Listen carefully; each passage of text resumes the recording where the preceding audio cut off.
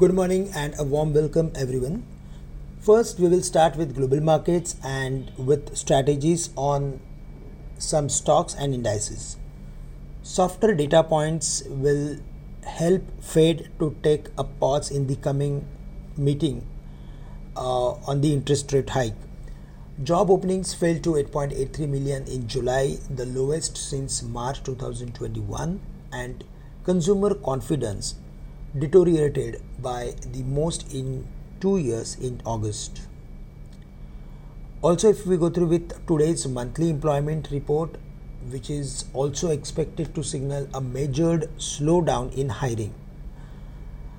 All these data points are indicating towards Fed may take pause in the coming meeting, and that will actually help emerging markets to move higher. IT stocks should do well, and FIs flows will increase towards emerging markets. But currently, Indian markets are facing consistent selling from FIs. They sold more than 17,000 crores in the equities, thanks to domestic institutions, as they have bought or absorbed the selling pressure by adding 19,000 crores to the current month. Again, if we go through with the global macros, then the bond yield, which was around some 4.23, is now at 4.10, 4.11, and the dollar index is at 103.5 to 103.6, which will help emerging markets to trade in the green. Certainly, it will minimize the downside for the market. Now, if we go through with our markets, then it is in the range. It is not breaking the levels of 19,300, 280 on the downside. On the upside, 19,380, 400 is going to act as major resistance. Above 19,400, we are expecting some short covering. That will help the market to move towards 19,480 or 500. So, it is like going to be more level-based sort of pattern for the market, and above 19,400 we can expect some short covering. For the bank Nifty, there also it is in the range close to 45,000. Now it has strong or good amount of resistance, and on immediate basis 44,750 is going to act as major resistance.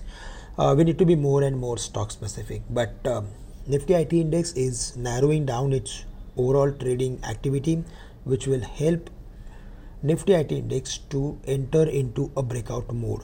So above 31,300 we are expecting Nifty IT to do well. If we go through with the stock specific and sector specific activity, then we saw some activity in metals, chemicals, as well as in select IT companies. From the metal space, we like Tata Steel as well as JSPL. Above 120 we can expect next levels close to 127, 128 based on the pivot tables and averages.